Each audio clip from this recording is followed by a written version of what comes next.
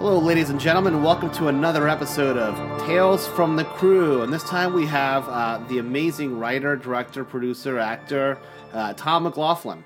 You forgot rock and roller. And rock star. Thank you. So glad to have you on the show. Thank you. I often talk about my love for Chapman University and so many of the great people I've worked with. And, it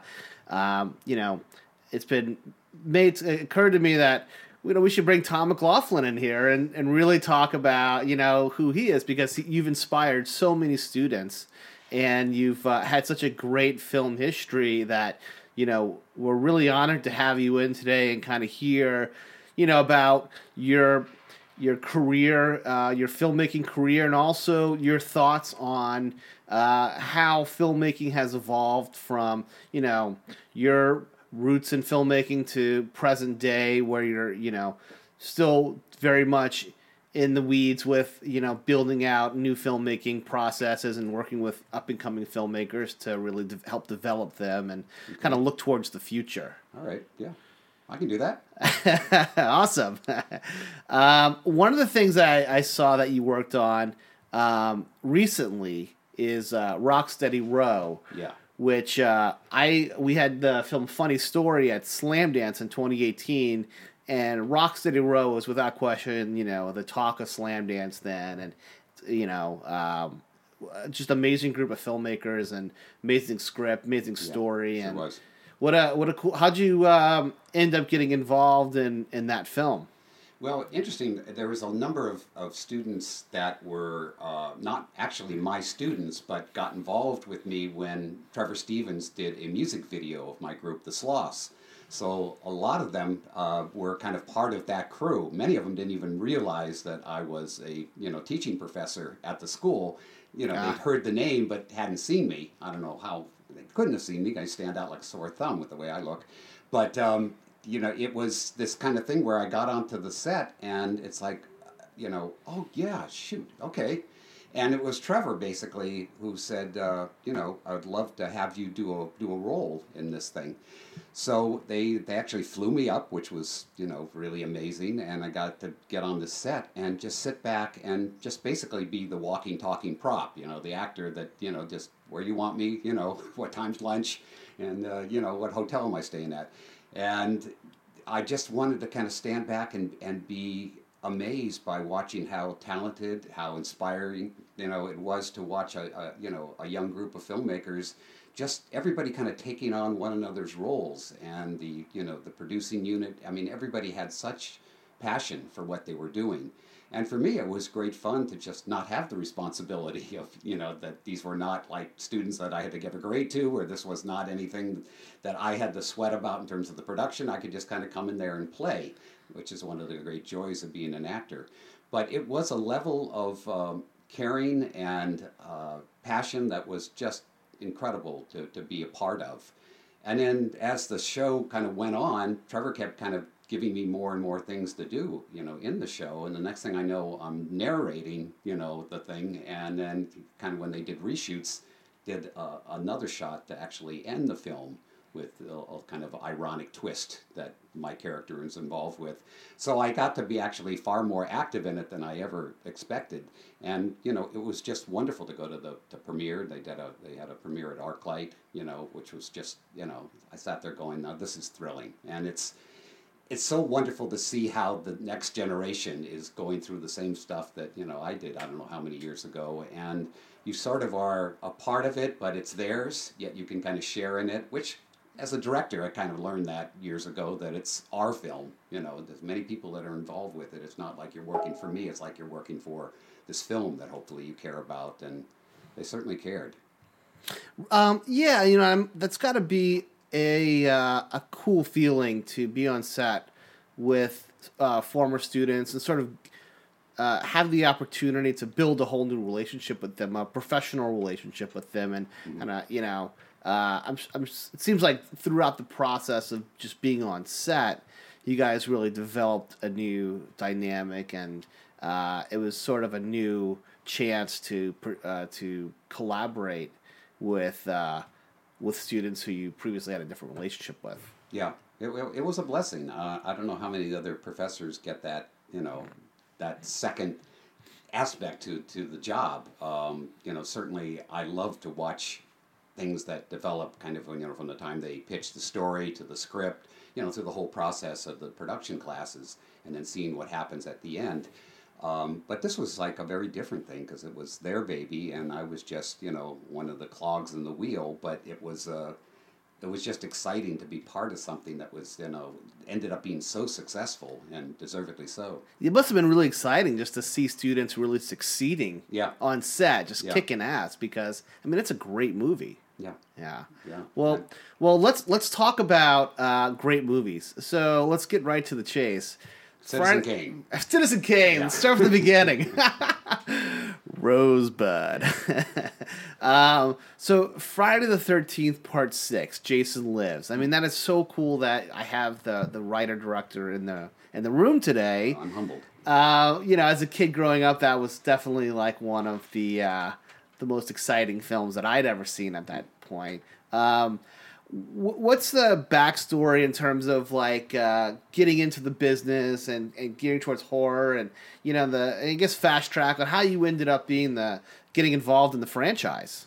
Well, I'll give you a little bit back story on all that. Kind of also speaks to film school. My father came out to Los Angeles to go to UCLA. I'm sorry, to USC. Same thing. Yeah. Number one, number two. And he became a film student in the late 40s. Conrad Hall, the cinematographer, was one of the guys in that particular class. But when he graduated, and I think it was 48, 49, nobody wanted to, have a film student do anything. It was like just unheard of in this business. Like, you studied it? No, you get on a set and you learn, or your uncle's in the business or whatever. So I basically grew up with his dream. And living in Culver City, I had the whole back lot of MGM to play on the weekends, and would take a camera up there from the time I was about 7 and, make these little movies with my friends, but had these great sets to do it on. So the dream started very early, and I was very excited about that. I also had a great affinity for horror movies, and particularly like the Hammer horror movies, the Edgar Allan Poe movies that Roger Corman was doing. All those things somehow really spoke to the dark side of my personality. And then rock and roll hit, and that kind of took me away from all that. And then when I left rock and roll, went into studying mime with Marcel Marceau in Paris when I was 19, I went down into the catacombs to check out, what that felt like. And that inspired my first horror movie, One Dark Night. And that's a very kind of a gothic horror story done on a very, very low budget.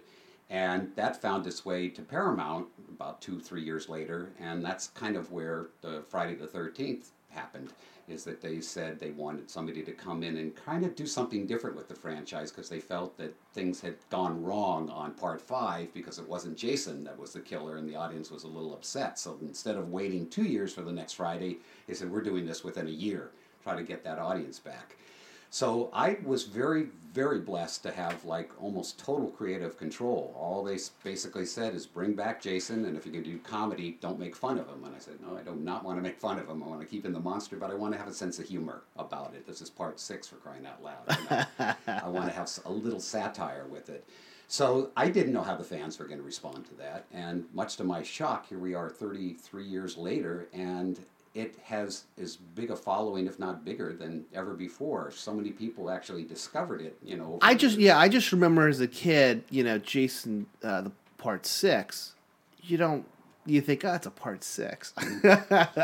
But it really reinvigorated the franchise. It really like launched into something much bigger than anyone had anticipated, and that must have been, super exciting. I just approached it as a real movie. In that I wanted it to look slick. I wanted it to feel like a real movie, that had, things in it that not just about, setting up a character to kill them. Try to have an agenda. The lead actor, had an agenda, through the whole thing. Jason had an agenda.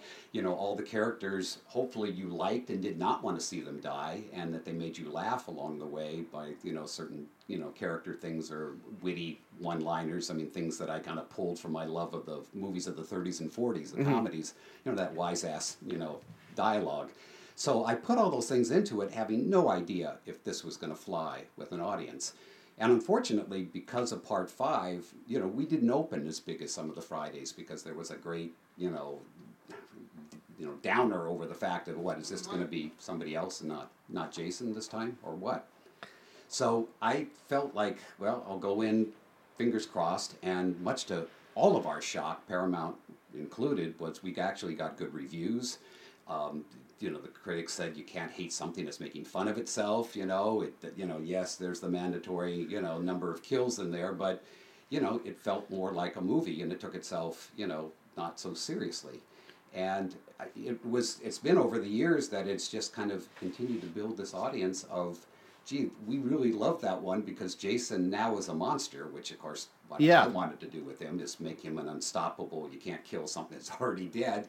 And, I never thought there'd be 6 more after mine. It's just, incredible that it's gone on this long. So you didn't face much many obstacles from the studio when taking it this direction. They were generally supportive and encouraging you to kind of carry on in this direction. Yeah, do something different, bring a different style to it. As the story goes, and if anybody wants to look it up on YouTube under Legends Never Die, Hollywood Forever, you'll see that I actually wrote the script in the Hollywood Forever cemetery. Wrote the treatment there first, just sort of because that's who I am. I like to. Paramount was on the other side of the wall, and I thought, okay, there's where I'm going to do it. Here's where I want to write it, and everything that was in that treatment, all ended up, in the movie. They just basically went, great, let's go, and so it was really terrific. So you put together. So they told you they were interested in bringing you on as the writer-director for the new film.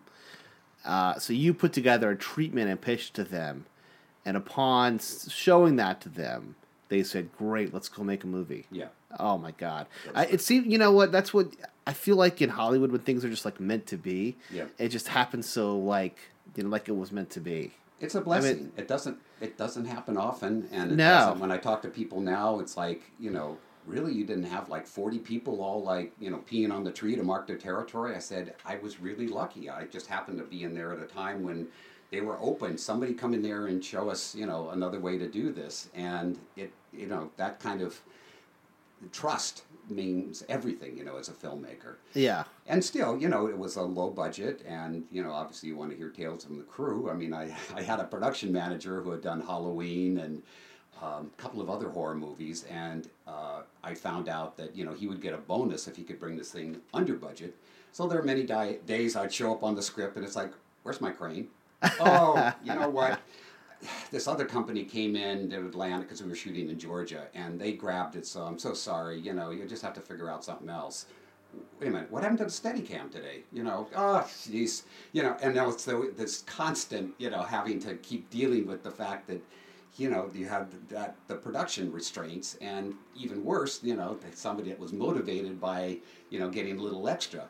So, of course, he was not, as unfortunately a lot of production managers aren't the faves of the crew, because it's all about, saving money and not spending money. And I, at the same time, had only done one other movie, extremely low budget, so I was like kind of used to the fact that, okay, I'm not going to get everything I want, but I really wanted this thing to feel big and have a real sense of production about it. So, the twist was at the end, after we finished editing it, we showed it to an audience at Paramount, and they went crazy. I mean, it was like, like a concert, rock concert. You could not hear the dialogue. You could hear nothing from the crowd. They're yelling, their enthusiasm and things. Frank Mancuso, the junior, who was the producer, came up to me after the screening, and he goes, "It went great. We need 3 more kills." I said, "What?" He said, "Yeah, we need 3 more kills than this." I gave you 13. Isn't that enough? It's like, no, we need to figure out how to get 3 more in there. I said, "You could get that from that?" And he goes, "Yeah." I go, "Okay, but I thought we, went over budget." He goes, "No, you're way under budget." I was. So all this money was there to go off and, shoot, 3 more kills that we did in Franklin Canyon here in Los Angeles. So, that the guy did his job, and had this little benefit at the end of the whole thing. So it's always been that way, where you're always trying to get more up there, and they're trying to say, how can we do it for less, and don't go over 12 hours and all those things. But of all the shows that I was on over the years, this was the most fun, because we were all in our mid to late 20s, and there was such a enthusiasm to get out there and just have fun with this thing. And it was grueling. We were doing 6-day weeks, all wow. nights. So Sunday nights was the night where we weren't working, so we'd go to Atlanta and go to clubs and dance and party, and then go back to work Monday evening again. So it was a great experience all around. I can't say anything negative. And we're all still friends, all the cast and many of the crew members. Now, did the crew that you brought on, were they part of the existing franchise, or were you able to bring on an entirely new crew? All new, yeah. And how did you go about, assembling this crew? Interviews in Los Angeles, finding people that seemed like, were kindred spirits with stuff, or Frank said, there was somebody that he heard was good, and, I trusted, obviously, his expertise, because, he had been doing a number of these now. Uh-huh. So, it was me having to basically say, well, you bring in the people that I'll bring in the people that I know, but I didn't have a huge pool to pull from yet. It sounds like a real benefit to the film was the fact that you're one of these like gem directors where you're just a really easygoing guy, kind of humbled, but you know exactly what you want and how you're going to achieve it. So whatever is thrown at you, it sounds like you say, all right, they're going to take the crane away. Yeah. Well, here's what we can do without the crane. And it's like, I think there's such a testament to like fantastic directors that are able to really work with what they have, yeah, and have a positive solution oriented attitude, and because any other way it's really you can get eaten alive by some of these obstacles. Yeah, it's and I don't know why there is some law of the universe that when you have to make a compromise, sometimes it just ends up really being for the better, even though you can't see it at the time. All you're thinking about is, but I wanted this, and now I got to do it this way.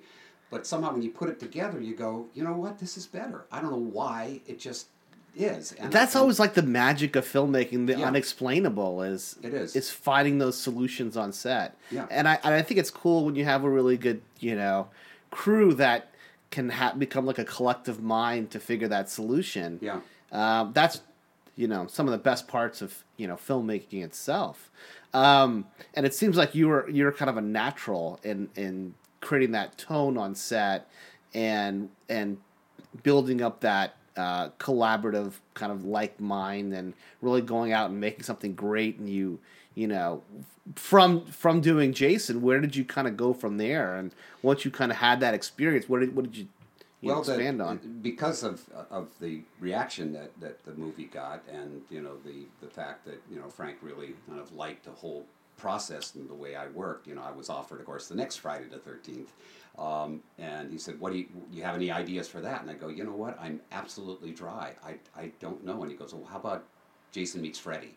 And I go, "Well, how would you do that? Isn't that New Line and obviously Paramount?" And he's like, "Well, I want to work on that. If you're game, let's see if we can figure it out." And I went, "Okay, could be challenging. All right." So he came back about a week later and said, "No, New Line and Paramount could not come to terms. So you still want to do something?" And I go, "Well, how about this? You guys own Cheech and Chong, right? Yeah, how about Cheech and Chong meet Jason?" He goes, I go, "This could be funny and scary at the same time." And he goes, "Yeah, I think the Cheech and Chong audience are not going to love the the kills and all the rest of that stuff, and the Friday audience is probably not going to go for the drug humor." Uh-huh. And yet when I brought this up about a year ago, everybody went, "Are you kidding? That would have been great." Too late now. But Frank just felt that it wasn't going to work, and I said, "Well, give me some more time to think about it." And unfortunately, or at the very least, would have been have a cool cold open. I think, I don't know. I still felt that like Abbott and Costello meet Frankenstein, it would have had that sort of kind of irreverent approach to it. Yeah. And the comedy would be much more obvious. But I just somehow love the idea of those two guys out there as camp counselors or camping or something, and all the adventures that could occur, but still try to have the serious tone when Jason does what he does. It's like, oh shit, man. So speaking of comedy, and you lightly touched on this in the earlier, but you had a short-lived career as a mime. Yeah. I love that. I love that you started in filmmaking and then went to rock and roll and then went to mime school. Do you want to touch on that? The interesting thing, because I was the lead singer in the rock and roll band, I had heroes like James Brown, obviously Mick Jagger, Roger Daltrey of The Who, all these very physical performing, lead singers. And I kept trying to figure out how I could go beyond that, and did crazy things on stage. Pre-punk days was throwing myself into the audience, was dressing in different costumes, had like smoke bombs go off on stage. Everything that I could think of that would make the audience feel it was a show and not just a music concert.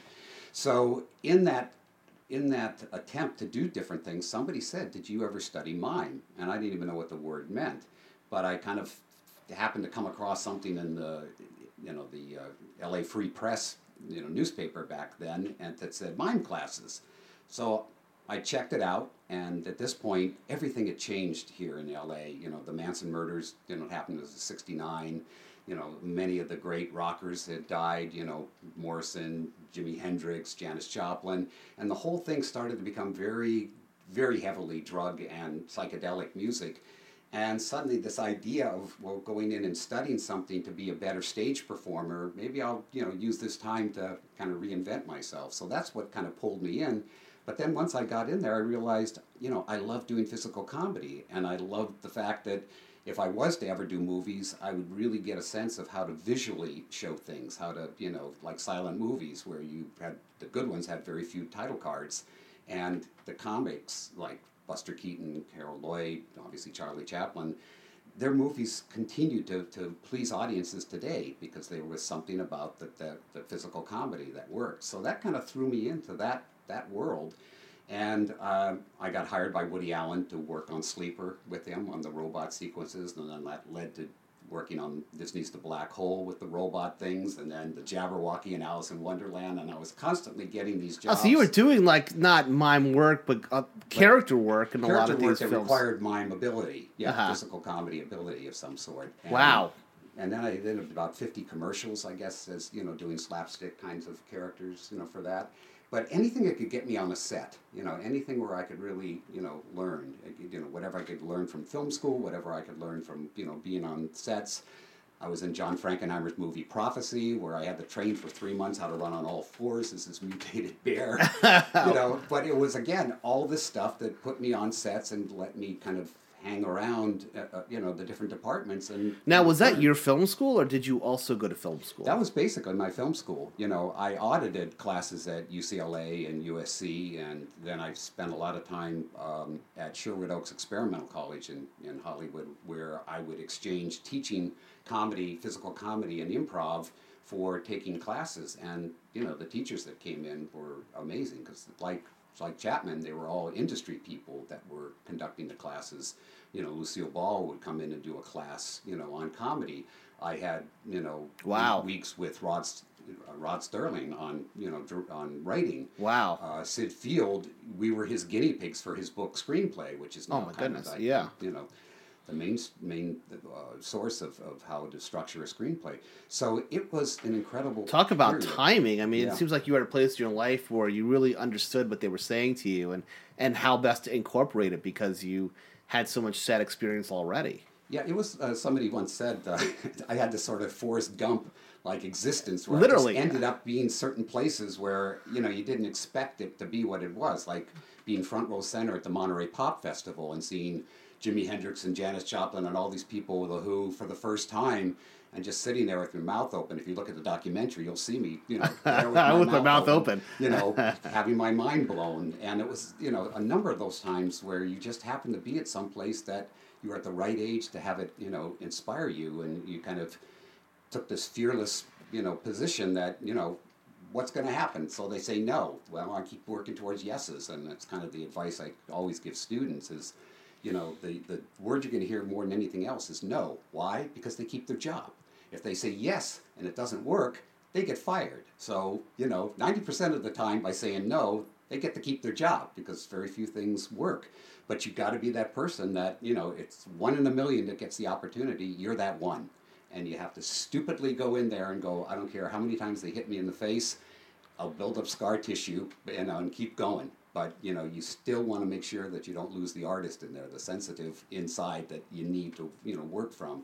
And it's hard, it's a tough business, but if you love it and, you let the pain just be part of the process, it's going to be good sometimes and going to be really horrible other times, but when it's great, when it all works, when you can celebrate, all together, like making film as a group, it's a wonderful feeling. Yeah, and I think, you have to have that fire inside of you where, like, no matter what, no matter how many no's I'm told, you wake up each morning, you think, all right, today is the day I'm going to figure out how to get this thing made or how to get this thing going, and it's something that's inside of you that you, like a story you have to tell. Yeah.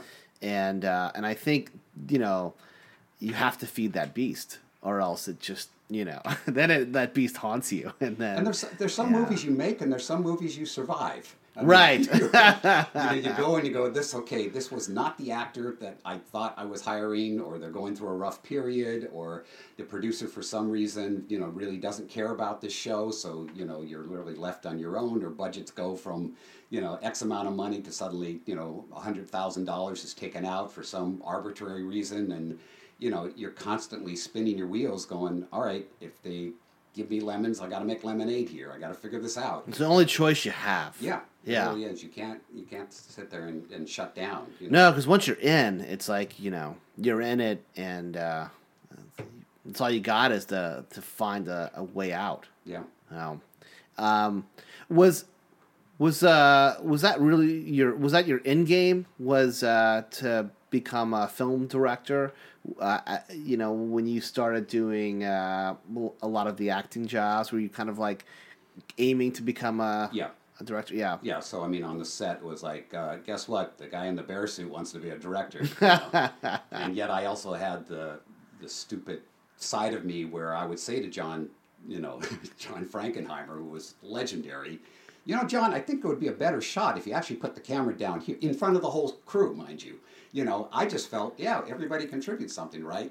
He pulled me aside, said, listen, Tom, it's a good idea. In fact, I'm going to use it. But in the future, if you have a good idea, come to me privately. You don't announce it in front of the whole crew. It's not how it works. So I got my hand, slapped on that one. But I did begin to realize, it's a whole different thing out there in that particular world where you're spending God knows how much every day and maybe getting 1 or 2 shots compared to the world that I ended up going where it's like, okay, we got to get 60 setups, single camera, let's go, Yeah. You have to have, something prepared, know what you want, and, move as fast as you possibly can. And at the end of the day, it is an illusion. If you get the right pieces, you create an illusion for the audience. It's not everything has to be exactly, perfect in the lens. If you get enough, obviously, shots or you come up with angles that are interesting, that alone can kind of keep the ball in the air. And it's something over time, you learn. And you learn, obviously, from your mistakes, too. Yeah, and I mean, it must be an interesting experience to see, bigger film directors, bigger studio movies, and then you take on a studio movie before, kind of almost overnight. Yeah, and when I was doing all these network movies, too, for ABC, CBS, NBC, and then eventually, USA Network and Lifetime and all these other things, you're dealing with this huge corporate thing that, right. That there's certain rules and certain framework you have to, work within. And yet I kind of approached it not like I was making TV movies. It was like, okay, what would Martin Scorsese do with this particular script? Yeah. Or what would Billy Wilder do in terms of the kind of comedy that this particular thing's going to have?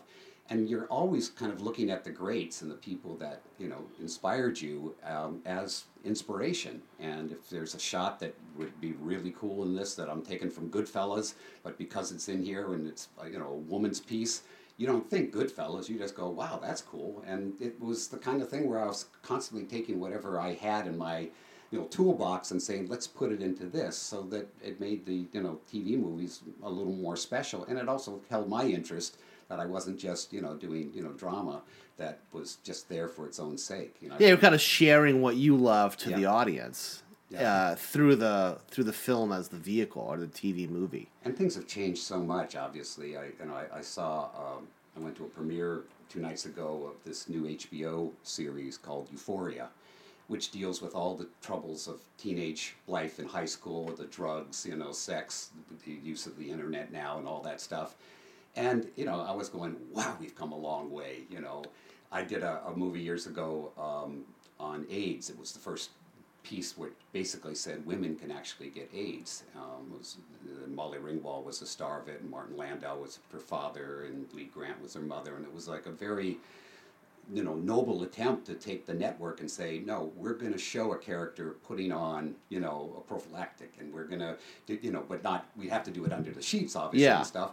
And yet I'm watching this movie the other night and watching on camera a guy putting it on with an erection, and I'm going, whoa, I never would have thought we got to that. 'Cause, it's HBO. Hello, America. Yeah. But, it's like the rules have changed, and the things that you can do now so much. And there's so many things now in what I guess we're still calling it television, but the cable movies are beyond features in terms of their scope. My son is working on the Star Trek series, 15 million an episode. Wow. You know how many movies we could make on 15 million? Right. Those of us out here in the dirt going, just that's like 5 years of work. But yeah, one episode, and I mean, the obviously True Detective and Westworld, all these things, same thing. Oh yeah, there's a lot of money episode. going in. Yeah. And even on smaller stuff, like even Facebook, Apple and YouTube or Amazon are kind of opening up to even like shorter form content now. Yeah. And the major stars. I couldn't get a major star back in the old days, and and it was weird because the people that I looked up to, Peter Bogdanovich, William Friedkin, and stuff, I was turning down TV movies that they ended up doing or wanted to do because it was so hard to get a feature made. It still is.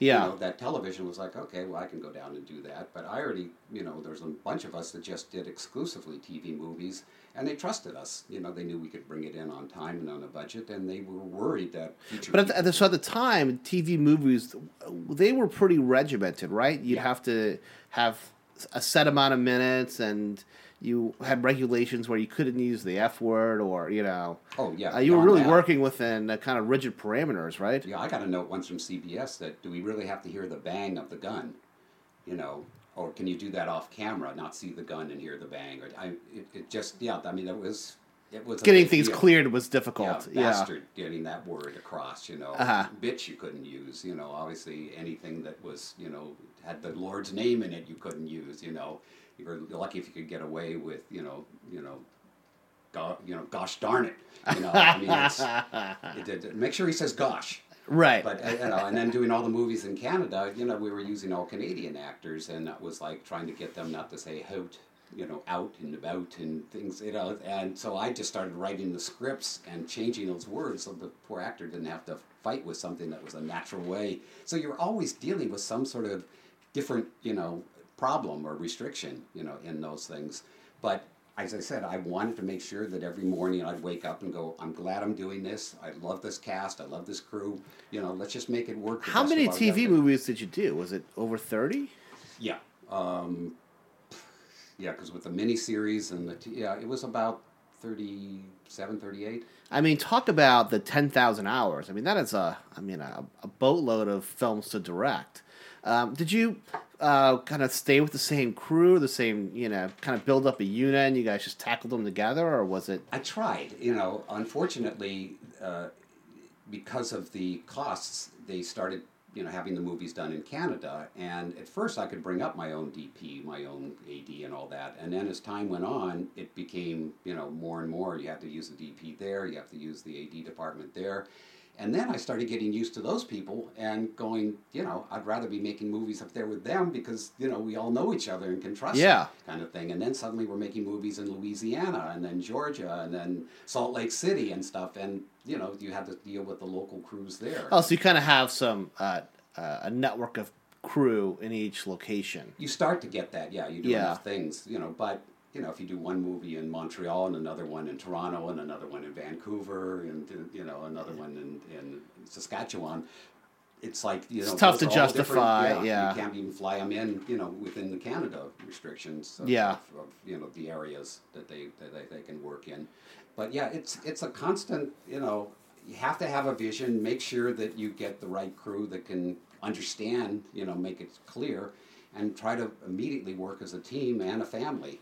yeah, 'Cause that's the thing to me, is that you have to feel like everybody is there more than just a paycheck, and that's hard because if you got a lot of work, you're just sort of, okay, I'll do this one, but I'm on to the next one right after this, and you try to make it, as a director, but special thing. yeah, but that's one of the things that's sort of a foundational component to filmmaking, is just having that vibe of where everyone at least has positive attitude. Yeah. And that's if it's there for a paycheck, it's like that. We talk about this on the show, but it's like almost like a cancer, where if one person has that bad attitude, it really affects the entire crew. Oh yeah. And it spreads pretty quickly.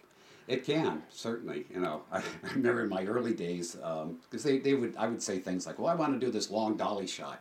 And it's like, do you? I go, yeah. Okay. It's going to take a little while to set it up. That's okay. I'll wait.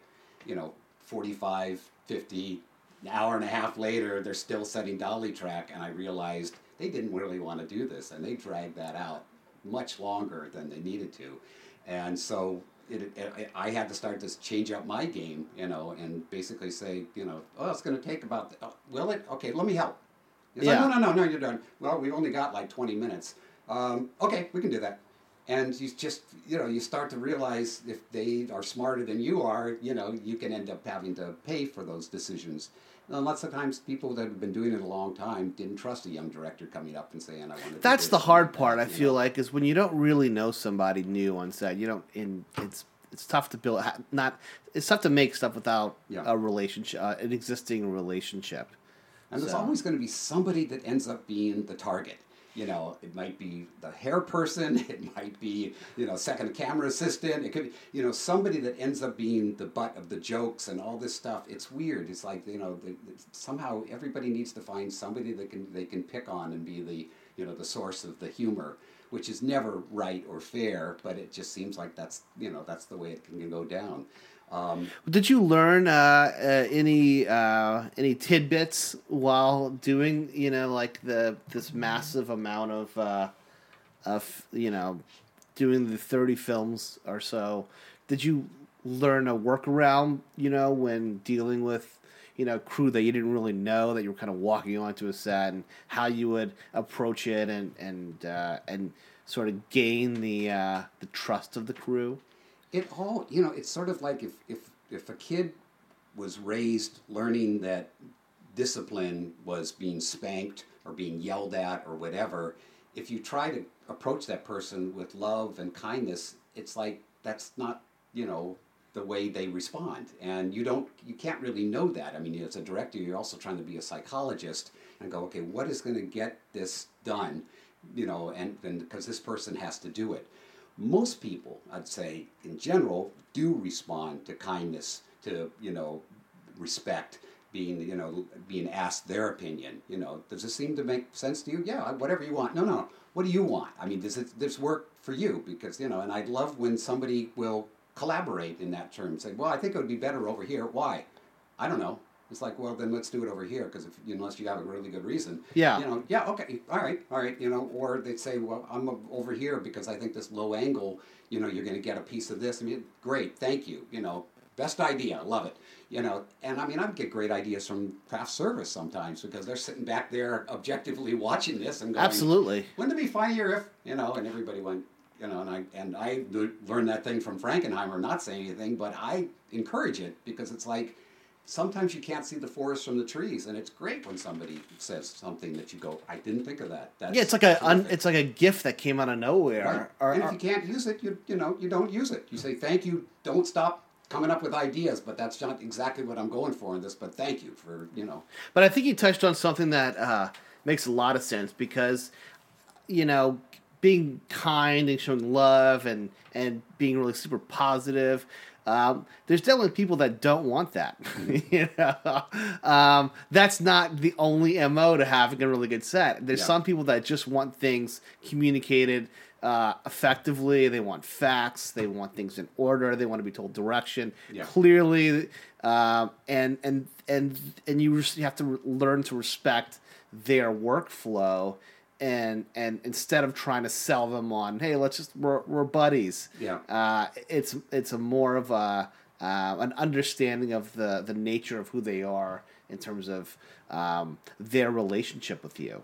Yeah, they have a particular discipline, and they have a particular, area of comfort. And when you ask them to work outside of their comfort zone, and it's the same thing with actors, it can get difficult because you can end up going into these discussions and things that do nothing but eat up, production time. So you try to meet, I certainly do, with all the keys and things ahead of time, and try to get a sense of the person and the kind of stuff that they've done, and be able to say, I saw that movie that you did like 4 years ago. That was incredible. I just loved it. The sound. Was that all shot? All that sound on the set, or was that any of that looped or whatever? And show that you're interested in what they've done before. And it's like they have an attitude of, well, great. You've done some homework on me. I feel like you're respecting me. Yeah. Things like that, certainly help. But there are certainly people that are grumpy, that are doing it for a paycheck. You cannot tell them that this is going to be the greatest thing ever, because to them it isn't. It's just another movie in a series of movies. But to make them feel like they at least are respected in what they do, and what they're bringing to the film, and don't move on without thanking them, for the setup, and move on to the next thing. This is a lot of work beyond just the vision, but it is a family that constantly needs some sort of affirmation. And when they turn against you, as lots of times crews can, it becomes really difficult to get the work done, and it's going to be done, half-heartedly. You'll get it done, and some people say, I don't care as long as it gets done.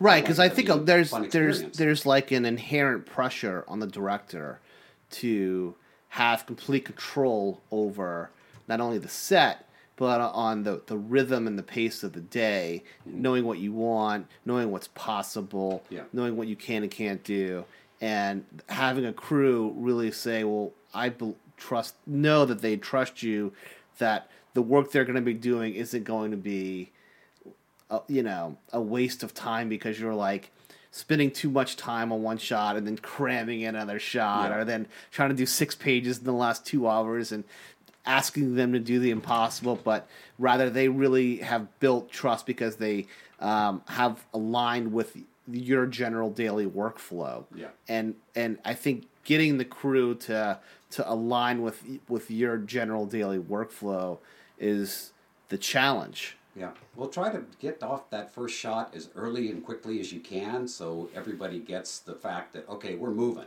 We're not going to sit and discuss this for 2 hours, and then they're going to go off to makeup and hair for another hour and a half. And, because everybody's energy goes down, and no matter how many cups of coffee, it's so like, I can't believe we're still waiting to get this first shot.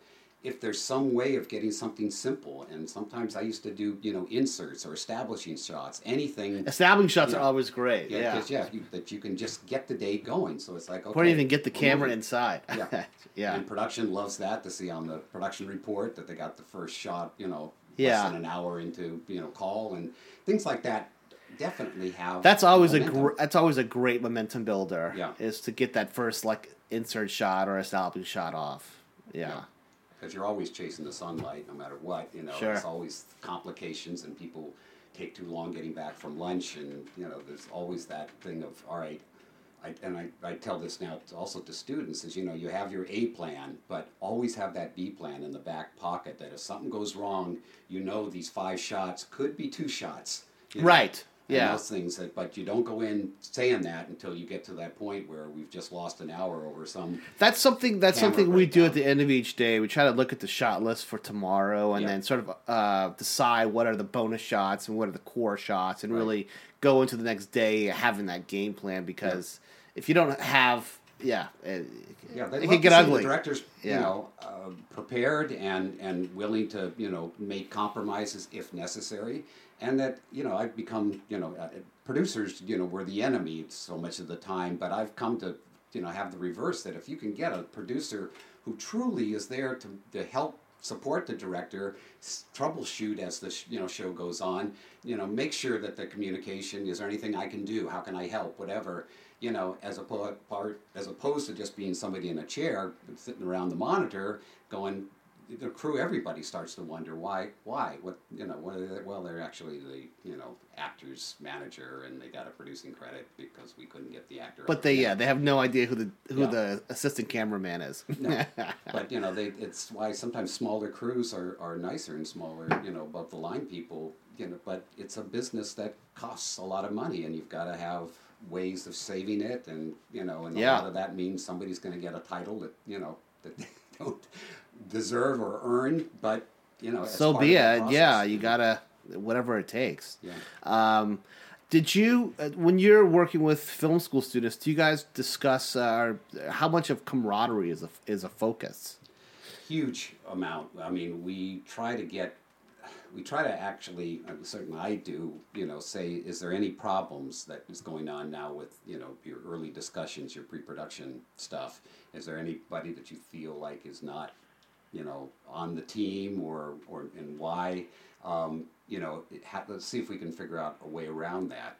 And then also after shooting, it's like, okay, who was great? Who could you recommend? So that the other filmmakers go, okay, I got a good report for that person. I should seek them out. And it's you're constantly looking for those people that you can mesh with and be supportive. Going back to Rocksteady Row, it was just great to see this team of filmmakers that had all worked together for a number of years at film school, so they all knew each other and had each other's backs and wanted it to work because they were family. And it's hard to throw a bunch of strangers together and get that. When it happens, it's wonderful. I mean, I've had some shows where, grips are hugging cameras, guys, and everybody's like, this bonding and just really enjoying the experience. Then I've had other shows where I've been on where the crew was brought from all these different places, and they just didn't know each other, didn't really like each other. If the show was plagued with trouble. I had this one Stephen King movie that I did, Sometimes They Come Back. And the very first day, it snowed 6 inches when there wasn't supposed to be any snow in Kansas in November. So it's only day one we're behind a day, and it just took off like that. Somebody had got hurt, the transportation department left everything from the day before at that location. It was just... I mean, there's no way to win when you don't know anyone. You're dealing with snow in Kansas. And I can only imagine every department is just like host. And it was, we shot a whole incredible, emotional sequence with this older actor who had had a heart attack a week before and shouldn't have done the movie, but he insisted he had to do this, and cue cards and everything, only to find out that they used the wrong stock, that they shot it on. On and film the whole stock. thing was, film stock. Remember those good old That's part of a camera, ladies and gentlemen. And, we suddenly had all this blue, green, film, and we couldn't go back and reshoot. And by some miracle, we were able to color time it in such a way and color time some of the previous shot and previous And sort of blended. Yeah, so it blended in and could save it. But it just seemed like this show was just plagued with one issue after another. But at the end of the day, it's like one of my beloved pieces, and it had a lot of emotional and things in there that I didn't see as I was doing it, but somehow kind of... That's always something that amazes me, is the story of the way you see a movie that you made, as opposed to how other people see it. What they'll never know. Exactly. What went into making this. Yeah. But you never know how these things are going to come out, if they're going to come out, if they're going to end up on a shelf, if they're going to have one night where they show on CBS and then they're forgotten Monday morning. I mean, there's all these things that you can't control, but you can control the set and try to make it as wonderful of an experience as possible. So people go, I'd like to work with this guy again, or I'd love to collaborate with that DP again. He was great. He was very, respectful to me in terms of what he was, what he wanted, or a production designer that came in and was like, let's talk about the color palette and how you're lighting and things, so that you begin to see that, a bunch of artists can get together and make something, great out of something that really, they didn't even expect it to be great. They just wanted to get it done. You're right. Yeah. Use what they have and just Yeah. get it done. I've always looked at making films as you sort of work for the story, or that's the boss. Like, you want to serve the story. Yeah. It's whatever you can. And Absolutely. I always try to find other crew members that, if I'm going to hire them, that they're going to have that same sort of passion to do the film service and not just make a paycheck. Yeah. It's definitely hard giving the variables of time, money, and limitations of availabilities, and so you can't always have that perfect group, and but it seems like you've developed kind of good philosophies on approaching each crew member individually and sort of building up a rapport with them to really effectively serve the story at the end of the day. Yeah. But it seems like with a lot of experience, you've kind of learned that it's not always going to be easy. Yeah, and there's these things that come out of left field on you too. I did this one film and had a DP who was really renowned, and incredible work that he's done, and our whole prep was amazing, and we were referring to paintings and Edward Hopper things and trying to get these looks, and really I was like so excited, and it was an important movie in that it was going to be difficult because I'm directing Craig T. Nelson and Kirk Douglas as a father and son, and Kirk I knew was going to be difficult because he's a major movie star. Yeah. And not difficult in terms of as a person. Just his presence. And the demands. And it was, he really demanded a lot of attention, and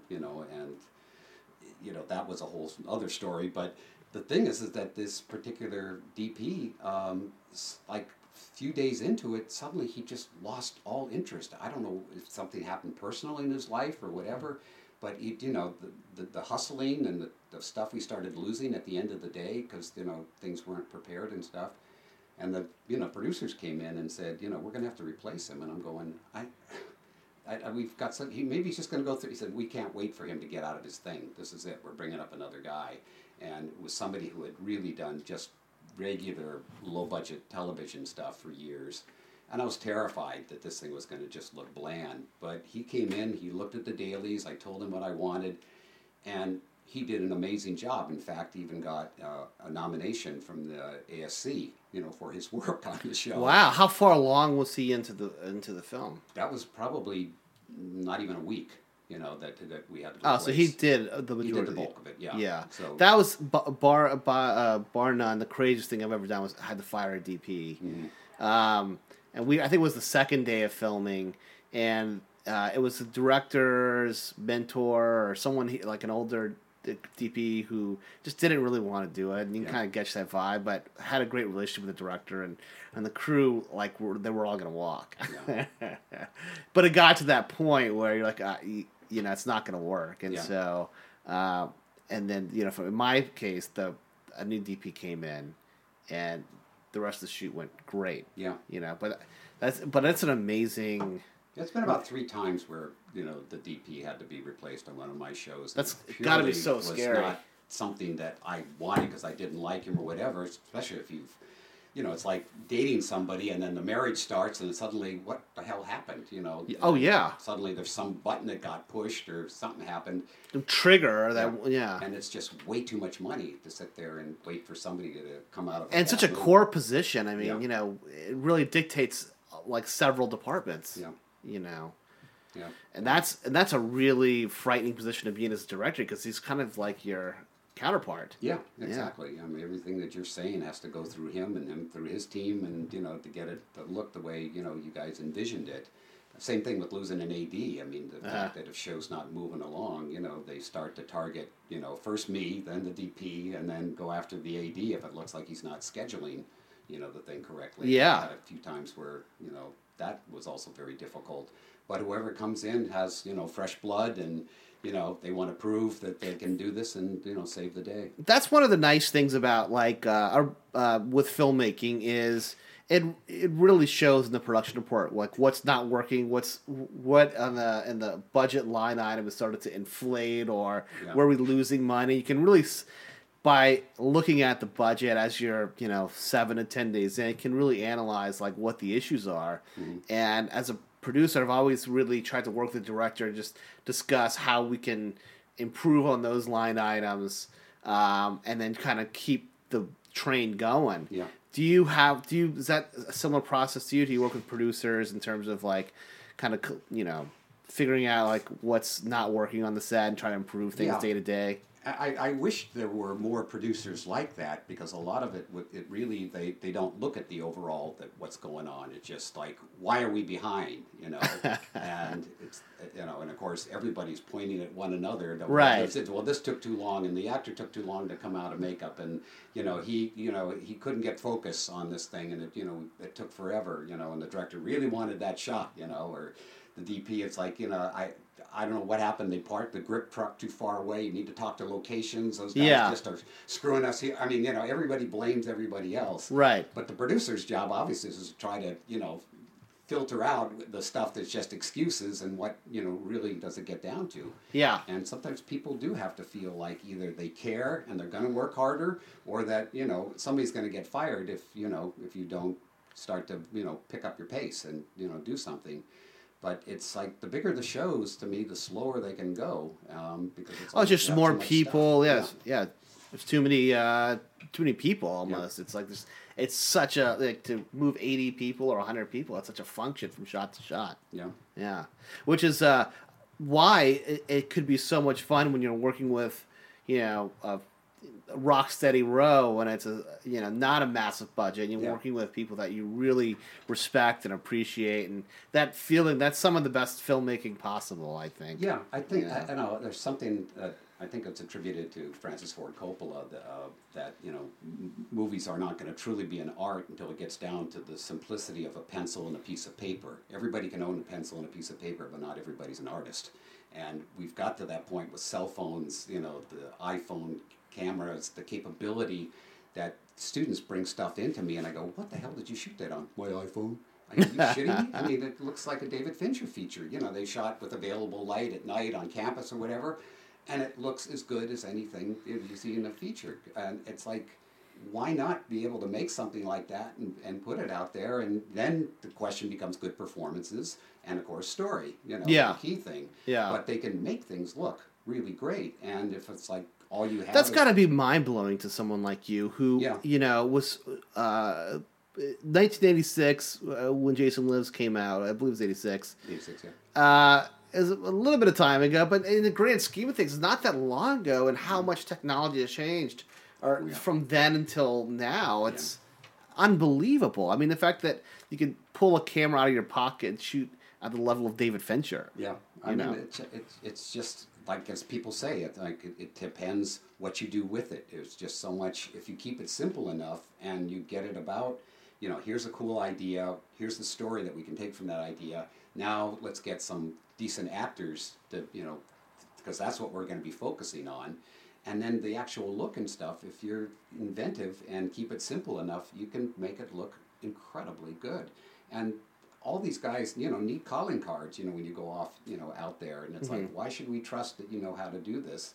Or, can you do a whole feature in this regard? Well, if you've worked on enough shows, I know when my son graduated from Dodge, he had 2 pages single-spaced of all the things he had done. So he was ready, to jump in and kind of going to go any place. And he was very fortunate that the first show that he got was Drive. Oh, wow. He went from all the collaboration of Dodge to a DP and a director who did nothing but fight through the whole process, and producers trying to keep them, at bay. And they shot things twice, many times. And, and Ryan Gosling, brought in the director, so he was going to, side with him. And the DP was a really great DP, so there was like this, well, it's a great idea, but it's 2 very diverse ways of, approaching a particular thing. And my son was like, is this the way it really is?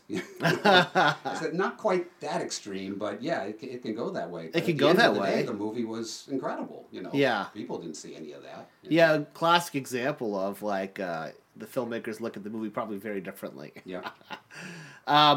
You know, when I moved out to LA, and I didn't go to film school, but around 2000, the talk was like film schools were kind of moving away from film cameras and going into digital cameras.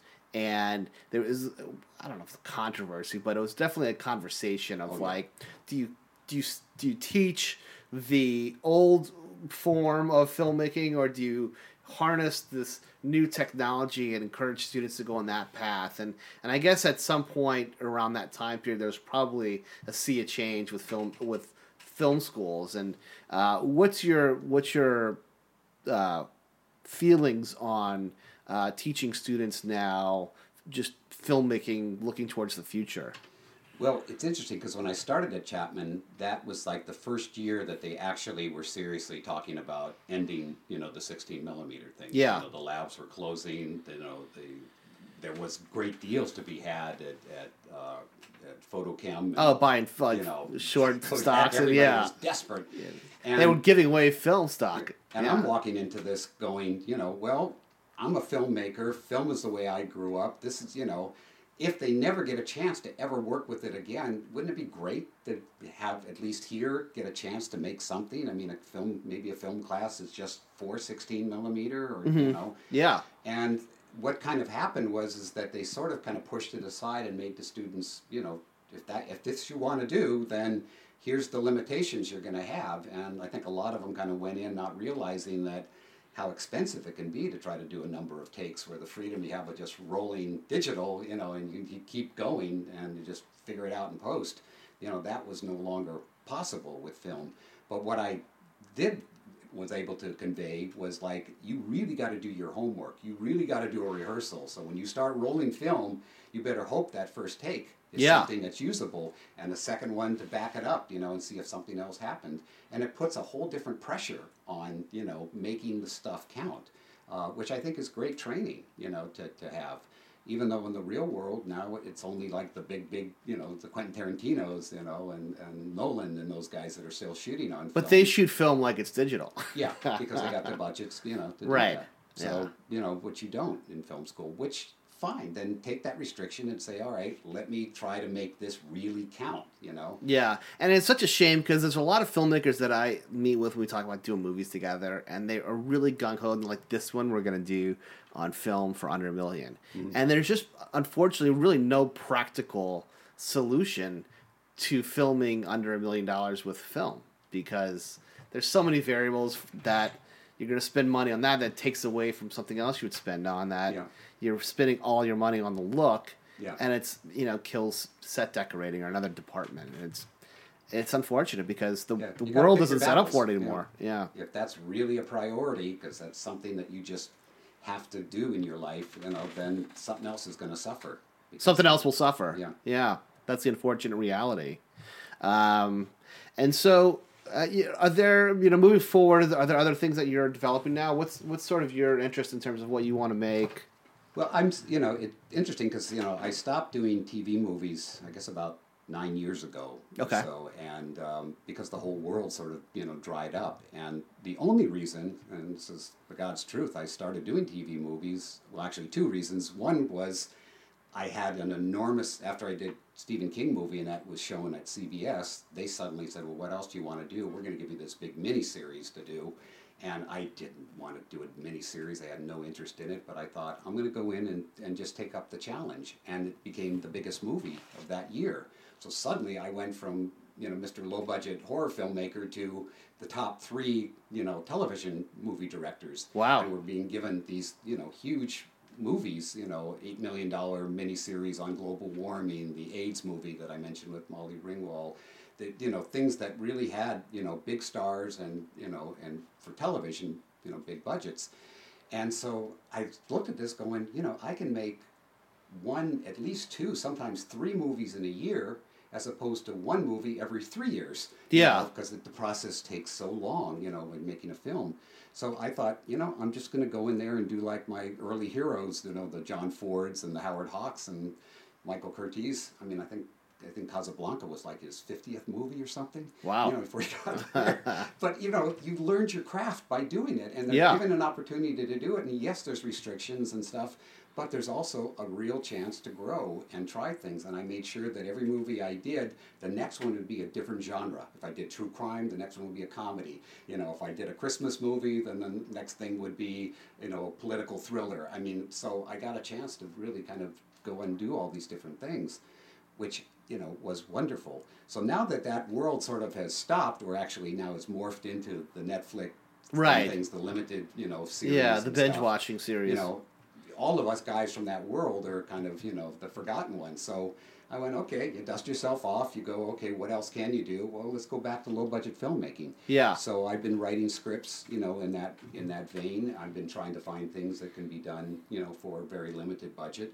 At the same time, you know, my biggest reputation is with the Friday the 13th thing, and I sort of avoided, you know, doing another one of those with the excuse, which is true, that I just want to have a good idea, something that can be fresh and different. Finally, I come up with that about a year ago and started, you know, putting the script together, only to run into, you know, this lawsuit that's going on. But I have, you know, a script that's actually out there, you know, in the marketplace. Uh-huh. But we're kind of in this wait and see what's going to happen. Yeah. And I don't know if it's going to happen or not, but at least I feel, all right, that was, you know, one of those bucket list things. I said I was going to do it. I finally got a good idea. This is something. It's out in the marketplace. Yeah, you never know. See where it leads, but it's like you have to keep creating. You have to keep, you know, doing something. As a joke, about 2 years ago, I took my mime training and knew that Halloween was, you know, they were remaking, you know, Halloween. So I did Mike the Mime. So I put together a whole act as Michael Myers out on the street doing, you know, oh, that's stuff. amazing. And I had, you know, a couple of my Chapman students shoot the thing for me, you know, in the center there of Orange, and, you know, at the stage there at the school, and kind of put that out there, and ended up, you know, playing the big convention that they had in Pasadena as Mike the Mime.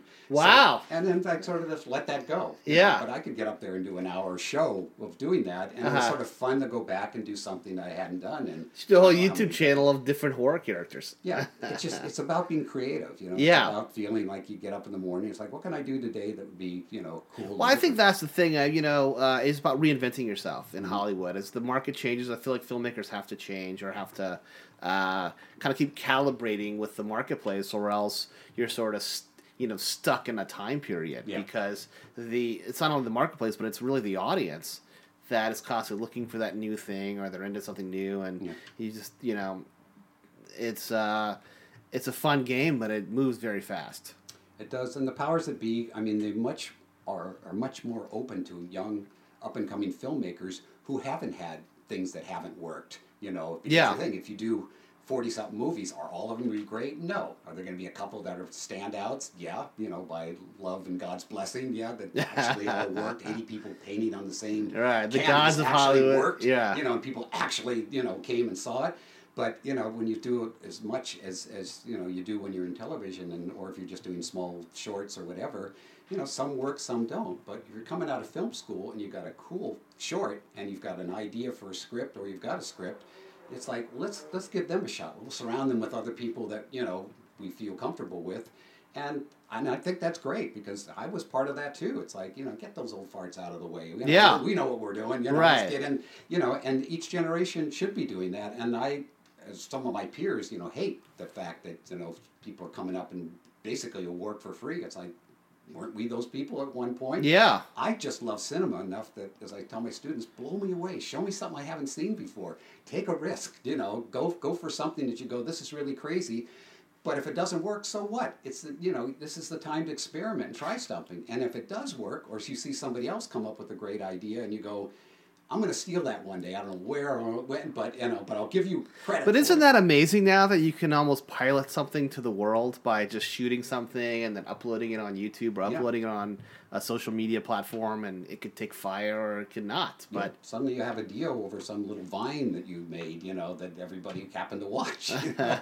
But that's all they know from is like, did did it seem like it's been proven in some capacity? That's why we get so many franchise. Well, we know these Marvel things work. You know, we know Right. these DC comics.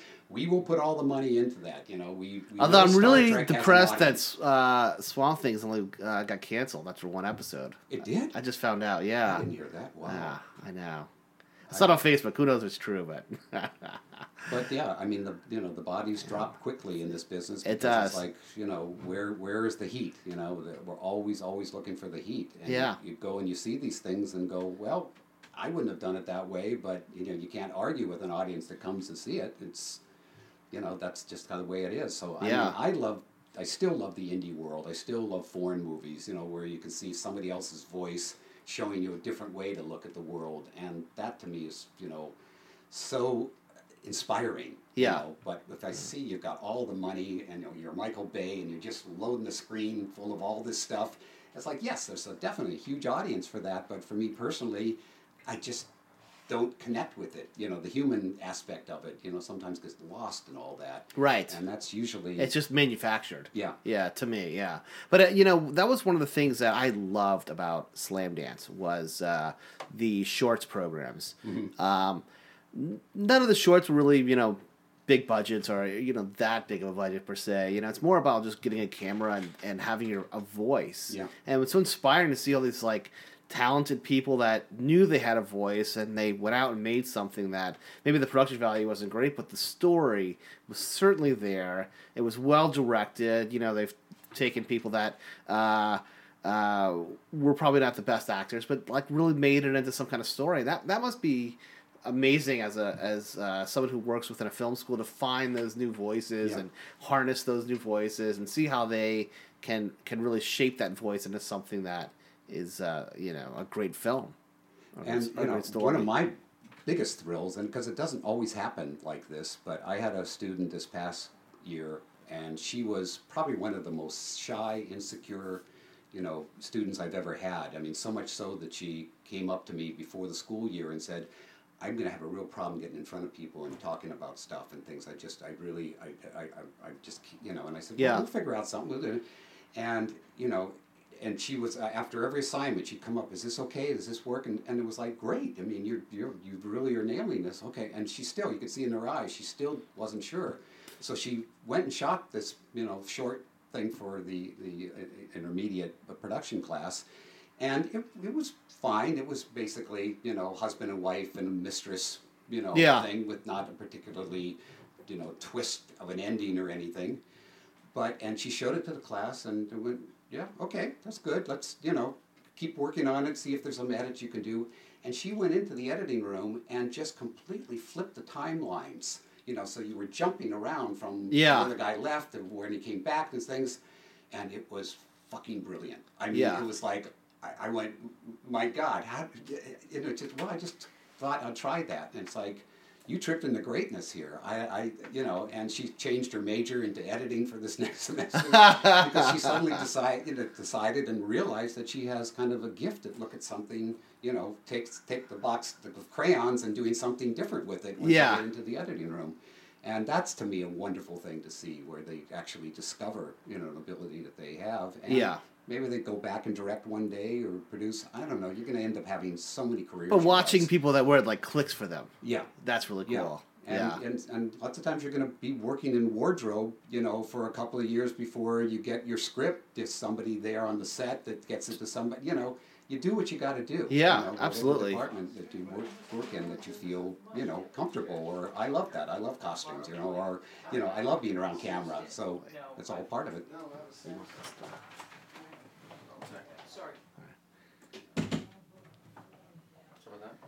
All right, go ahead. Sorry. All right. But yeah, it's like, I think, I was like constantly saying, try production design. Look, because there's not that many great production designers out there. See if it's something you aspire to.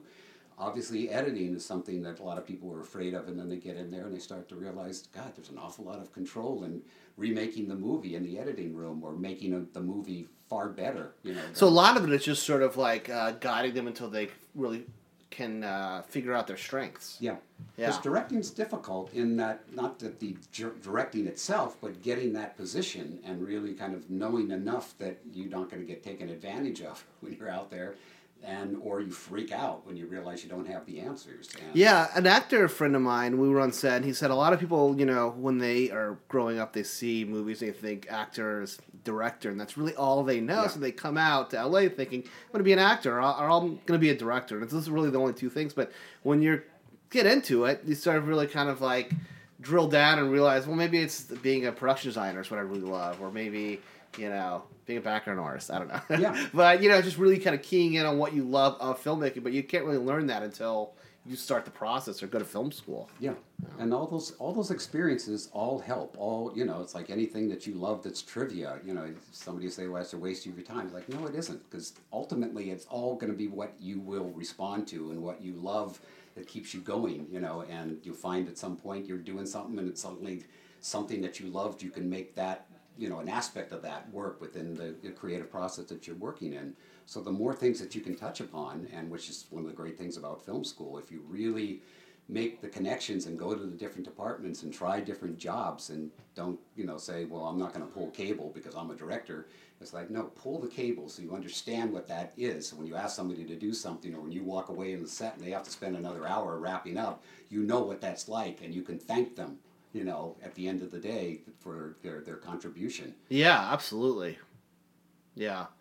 I just think that's one of the key components is really just drilling down and filling out what your strengths are, and then also at the same time understanding what everyone else's strengths are. Yeah, it really helps. And, that way you can kind of be complimentary without having to fake it, that you really took the time and said, no, you're really good at this. Yeah, and it seems like you kind of went, and that was sort of your process from being a musician to mime school to going out and making your own film to doing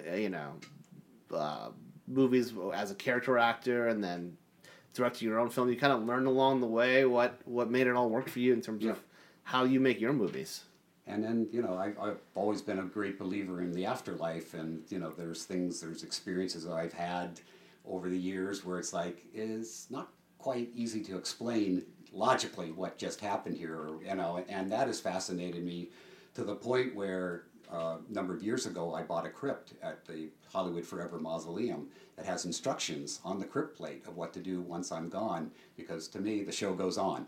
And if you come to this place after I'm gone, I've set this up in such a way that maybe you'll see, feel, hear something, but it's all, I have to do all this sort of paranormal setup to that for that to eventually pay off, because to me it's not over when the coffin lid closes, and I want to leave behind obviously films and things that I've done, but I also want to leave something that we don't quite understand yet, that still, in the same way you hold up a cell phone and go, how am I seeing all this stuff? 20 years ago, it would just be unbelievable. Yeah. Could not do it. Yeah. And our brains are far beyond that, so there's a lot of stuff that I think that we still are yet to discover. And I sort of want to just be part of that early experiment, if that can happen. So for me, it's not over when it's over. It still continues. I love that, and that's exactly what we talked about in terms of like not taking a no. Yeah. You just keep being hopeful and excited and love it and passionate and keep doing things. And keep doing things. Yeah. Yeah. Well, thank you so much, Tom. This was a great time with you, pleasure. and I really appreciate you making your way down out here to Calabasas and being part of this, and thank you. Yeah, thank you so much. It really was enjoyable. Thanks. Awesome. Well, this is another episode of Tales from the Crew, and we will see you guys next week.